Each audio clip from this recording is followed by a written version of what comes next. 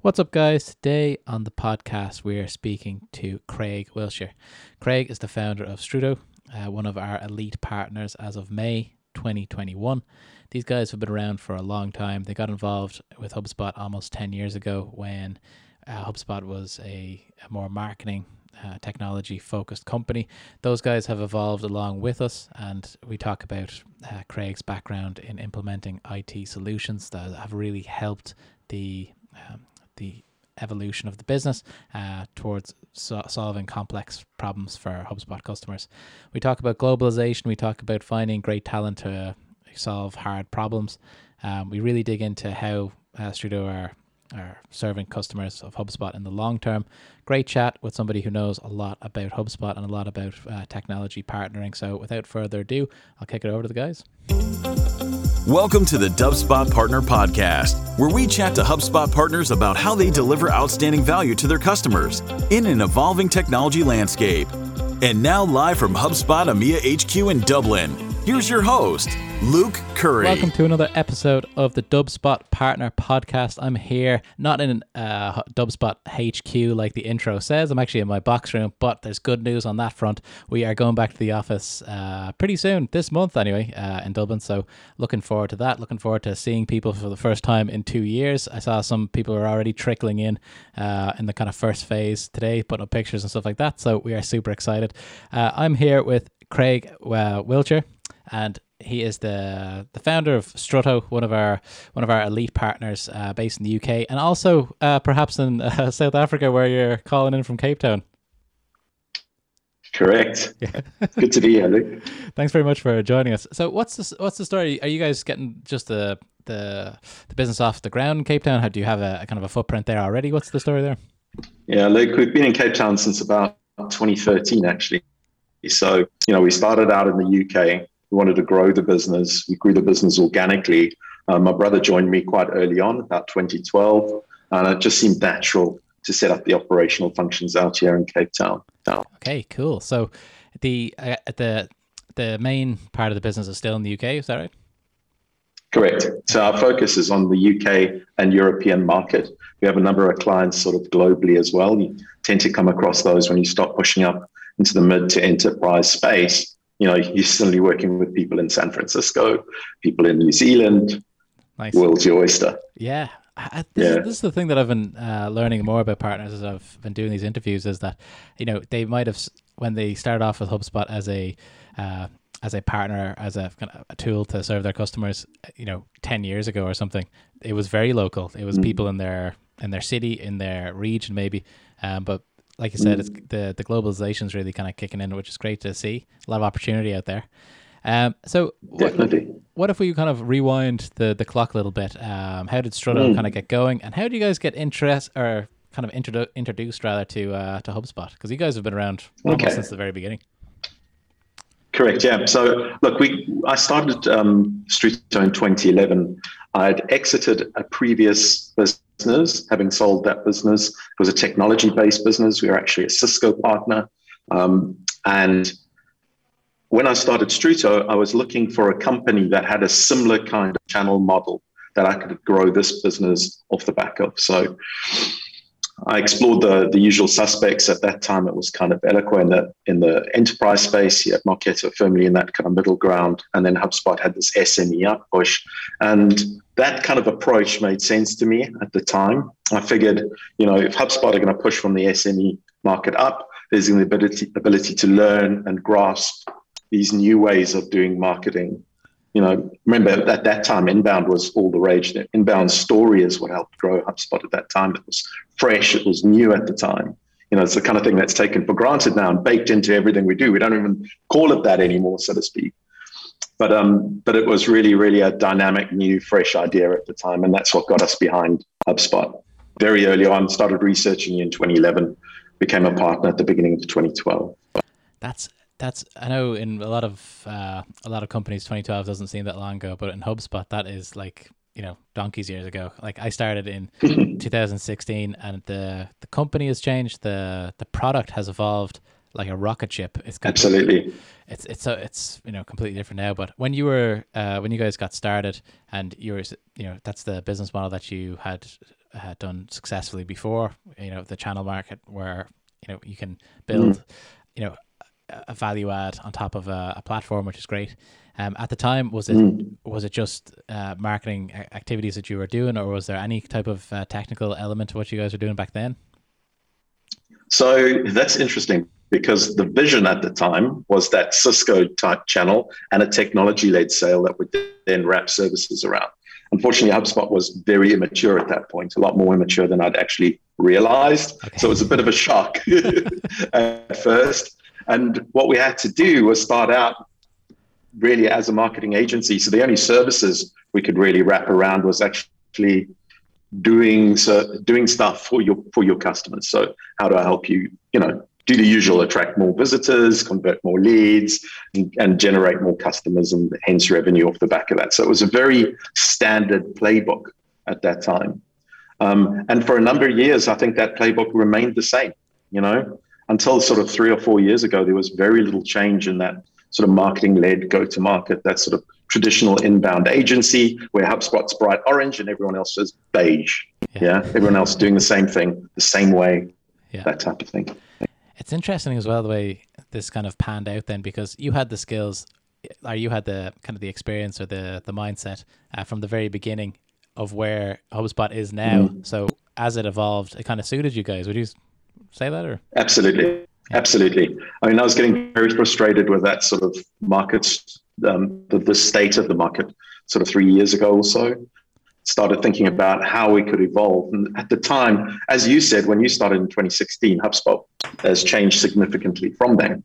And it's that change that has really enabled this business to change as well. So think about the breadth in the offering. Think about the end-to-end platform play.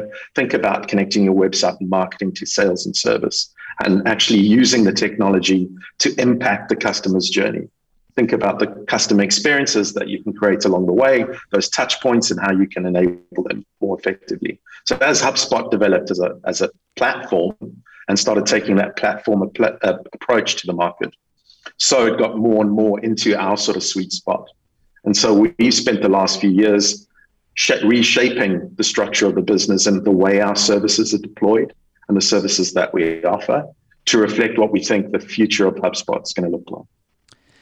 It's a very interesting approach as well, and I did some research before we had our chat today on the website, and I really like the way you've broken it up into technical services, website services, and then pro services. It's very much you're going to be serving whatever people need at that time in their business. Also, something that I always comment when I talk to people about their website: if I end up reading your website, it's doing something right. The copy's working. It's engaging enough for somebody who's basically just trying to scrape a website, get an idea of a company. But if you find yourself 3 paragraphs in, there's actually something there to say. That's what I was. Well, thanks, because I actually wrote that myself. So that's a pat on the back for me. Good job. So this is the thing. I wanted to talk to you about the kind of the concept of a non-retainer on the website. Because this is the... I was talking to another partner there, and they're trying to get this right. And my own partners, it's a funny one, because the retainer, you have to prove yourself kind of every month, every quarter. This when on the website, when it says non-retainer, what are you guys kind of talking about there?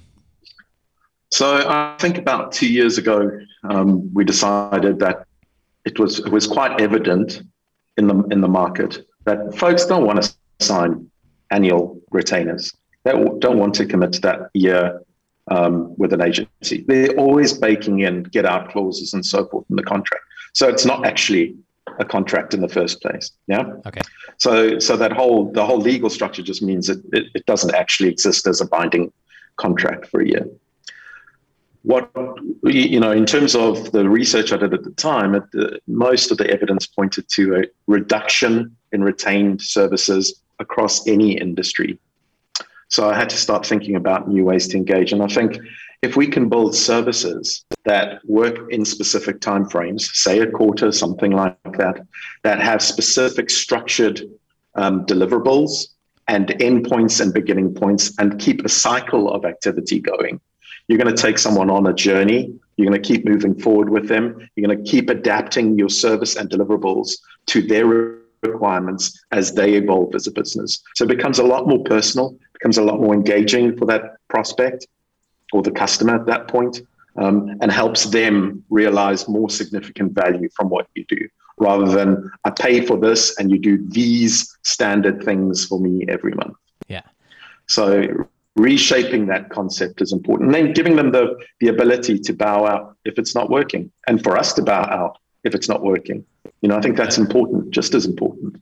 Sometimes there's just not a good fit, and you just need to go, listen, let's both move on. And I think you're right about the way people commitment is something that's tough for anyone, and especially in these days when we don't know what's coming next in the market, or lockdowns, or there's lots of kind of variables out there right now. So having that type of flexibility and focusing on deliverables, I think that's an easier sell, especially because I didn't realize that what you said there, where you might have a contract, but because there's so many get out of contract clauses and stuff like that, how enforceable is it? I think enforceability is the most important thing in a contract, and if it can't be enforced, absolutely. There's a couple of other things I think that have been driving that, because we're still iterating on that service structure at the moment, and the next iteration that's coming up on the website 6.0, when it's released at the end of the month, you're going to see an evolution around the sort of strategic inputs in that sort of service delivery, more focused around strategic delivery and building strategy, and then access to talent on demand in a more sort of as a service type way. So I think there's some cool stuff coming down the line as well.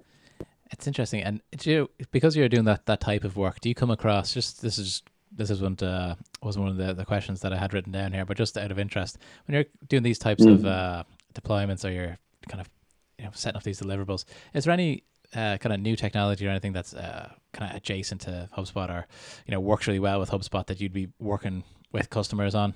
Just out of interest, is there anything out there that comes to mind where you're like, this is kind of exciting, works well with HubSpot? So I think in the marketing service delivery space, so if we're thinking about customer success from a delivery of service based around the marketing tools and leaning into sales and service, we don't go into other technologies per se. Okay. I know some, we use Databox and things like that to help with reporting potentially. We use Vidyard, things like that, in order to complement our clients' go-to-market and build a broader sort of technology platform when it comes to video, things like that.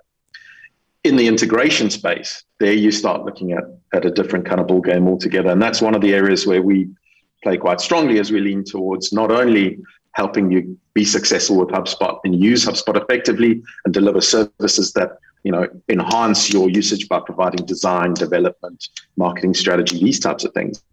It's on the systems integration side that things get really interesting from a technology perspective. We're drawing on either creating technology to actually go and meet an objective, or using off-the-shelf products as well. So that's probably where it differentiates. Interesting. And I think as the product evolves, it becomes more more important in an organization, and then integrations become more important, because you want to have HubSpot at the center of the business. There's going to be, like, I remember whenever there's like an enterprise deal where there's multi departments that all have their own kind of stack, and they've got their own kind of decision maker in that, and he's like, this is what I want to use. I'm not gonna, because the sales and marketing guys are changing. Yeah, I'm not, like, that shouldn't affect me. It's more difficult to try to. They probably wouldn't get the most out of the product anyway. So why don't we just make sure that they're happy, integrate all of the information that's valuable to the kind of the customer side of things with HubSpot, and everybody wins. Yeah, no, absolutely. I think that's probably one of the biggest growing area for us as a business, and that's where we're investing a lot of time in growing our talent base and skills in that area. We've had to reshape the way we sell in order to accommodate that broader technology play now. So that's, I think, where things get really exciting. Yeah, it's exciting world out there in the HubSpot landscape. But so, like, one of the things that I've been asking people during these conversations is what type of, I know, like, almost everyone I speak to always talks about they want to make the customer happy. They want to really have impact on their business. But from a kind of a selfish point of view, or a personal point of view, what type of projects do you really like doing? Do you guys have something that if something comes across your desk, you're like, this is Strudo all over it? That's a good one. If we're talking about specific markets that we engage in, I think the common denominator when it comes to our customers is that they typically have something that's quite difficult to articulate, something that has a longer sales cycle, something that requires multiple stakeholders to be part of that process. And that could be that they're leaning or coming in from a technology perspective, or they deliver services that are underpinned by some kind of technology. So if there's a sweet spot for us from a customer perspective, it's you've got something interesting, something that's obviously often technically complex, something that's got a story that's difficult to articulate, and then that's kind of interesting to us, definitely. Nice. So you like to kind of tease. Also, if you're a techie in a company, we like to talk to techies because we like techies. Yeah, that was the thing when I was in. I wouldn't be the most technical person. I do like software and stuff like that, but definitely not. My experience is limited to mostly the sales side of things. But I always used to say when I was in direct sales, I would, if they were bringing a tech guy, I'm bringing some backup as well. So I'd either use a partner or let those two guys kind of geek it out. And it's kind of fun to watch sometimes. Yeah, definitely. Yeah, I mean, I think in terms of what we've been doing on the sales side with regards to that technical piece is bringing in people from other kinds of company other than HubSpot. Yeah, so that way we upskill and we have that sort of balance of sales talent as well as technical talent available. Yeah, and having that in house, I think, is a big deal as well. Like there's times, absolutely. Obviously, if there's something very specific that needs to be done, maybe it's not worth hiring somebody for that task and just kind of getting it done from somebody from a part-time point of view, or from a different company to even kind of subcontract that. But having technical resources within a company, I think it's got to be not just for what they can deliver, but also how they think about technology. It's a different kind of view on things when they come in from the outside. I think that's really positive as well. Yeah, but I think that the thing that's important here is if we think about where HubSpot's going, and as you guys push into that mid-market and enterprise, a lot of the skills required to deliver technology in a complex environment, so think of an environment that has multiple integrations and such, a lot of those skills aren't within the current HubSpot ecosystem. Yeah. I'm fortunate. I've had experience deploying large technology projects in a previous life. But most partners out there haven't had a lot of that experience. So the challenge that we have when it comes to delivering technology at a broader, more technical level is making sure that we're getting the right business, operational, and technical requirements out of our customers, that we're helping to educate our customers, that when you're investing in HubSpot and integrations, it's a life cycle based solution. It's a solution that's going to work for a period. It's going to support those business operational and technical requirements, but there's going to be a lifetime to that, maybe 2-3 years. How through that process are we optimizing and staying relevant with the solution? So you're not buying once, deploying and forgetting. We've got to build relationships that go on for longer. We've got to build relationships that have specific check-in points, specific processes that allow us to check in. Is the solution still fit for purpose? And if not, how do we readdress that and how do we iterate on that solution in order to make sure that it extends the lifetime? So the sale is a little bit different these days. I think from a prospect perspective or from a partner perspective, we need to think about how we engage early on and how we scope our solutions more effectively, how we plan to deploy those solutions more effectively, then how we actually deploy them. And the better we get in those early phases, the better the solution outcome is going to be. Yeah. And then we've got to think about the services that we're going to deploy for the lifetime of that solution in order to support the customer for the longer term. So how do we get that technology to really embed with the customer? How do we get the adoption take up? And so what we're exploring at the moment is more services that allow us to come in at an entry point that gives people, for instance, access to talent to get stuff done using HubSpot, or access to someone who can help with their adoption and can provide input as to how the technology or how successful they are at adopting the technology, and then right the way through to people that can actually help them with that strategic input to give them the bigger picture piece. And so I think the services are going to kind of ramp up in future. You're going to have different levels of engagement based on how people need to use HubSpot, based on the amount of talent they've got within their company. So it's a really interesting dynamic, I think, that we're entering into in the future. It's so exciting as well to hear partners talking about that type of the long tail of potential services for customers, because when I was working with partners in the direct sales, I always liked working with partners that had that long-term view. Most of them do, but like the ones who really execute on that was very valuable to me as a salesperson, because, you know, I want my customers to be happy in the long term, and, you know, it's almost like a kind of outsourcing that kind of part of your business as a salesperson. If you have a trusted partner that you know, I'm going to hand this over to these guys and they're going to run with it, and the customer's going to get more out of the product than they ever could on their own. And I think that's kind of the takeaway from partnerships, you know?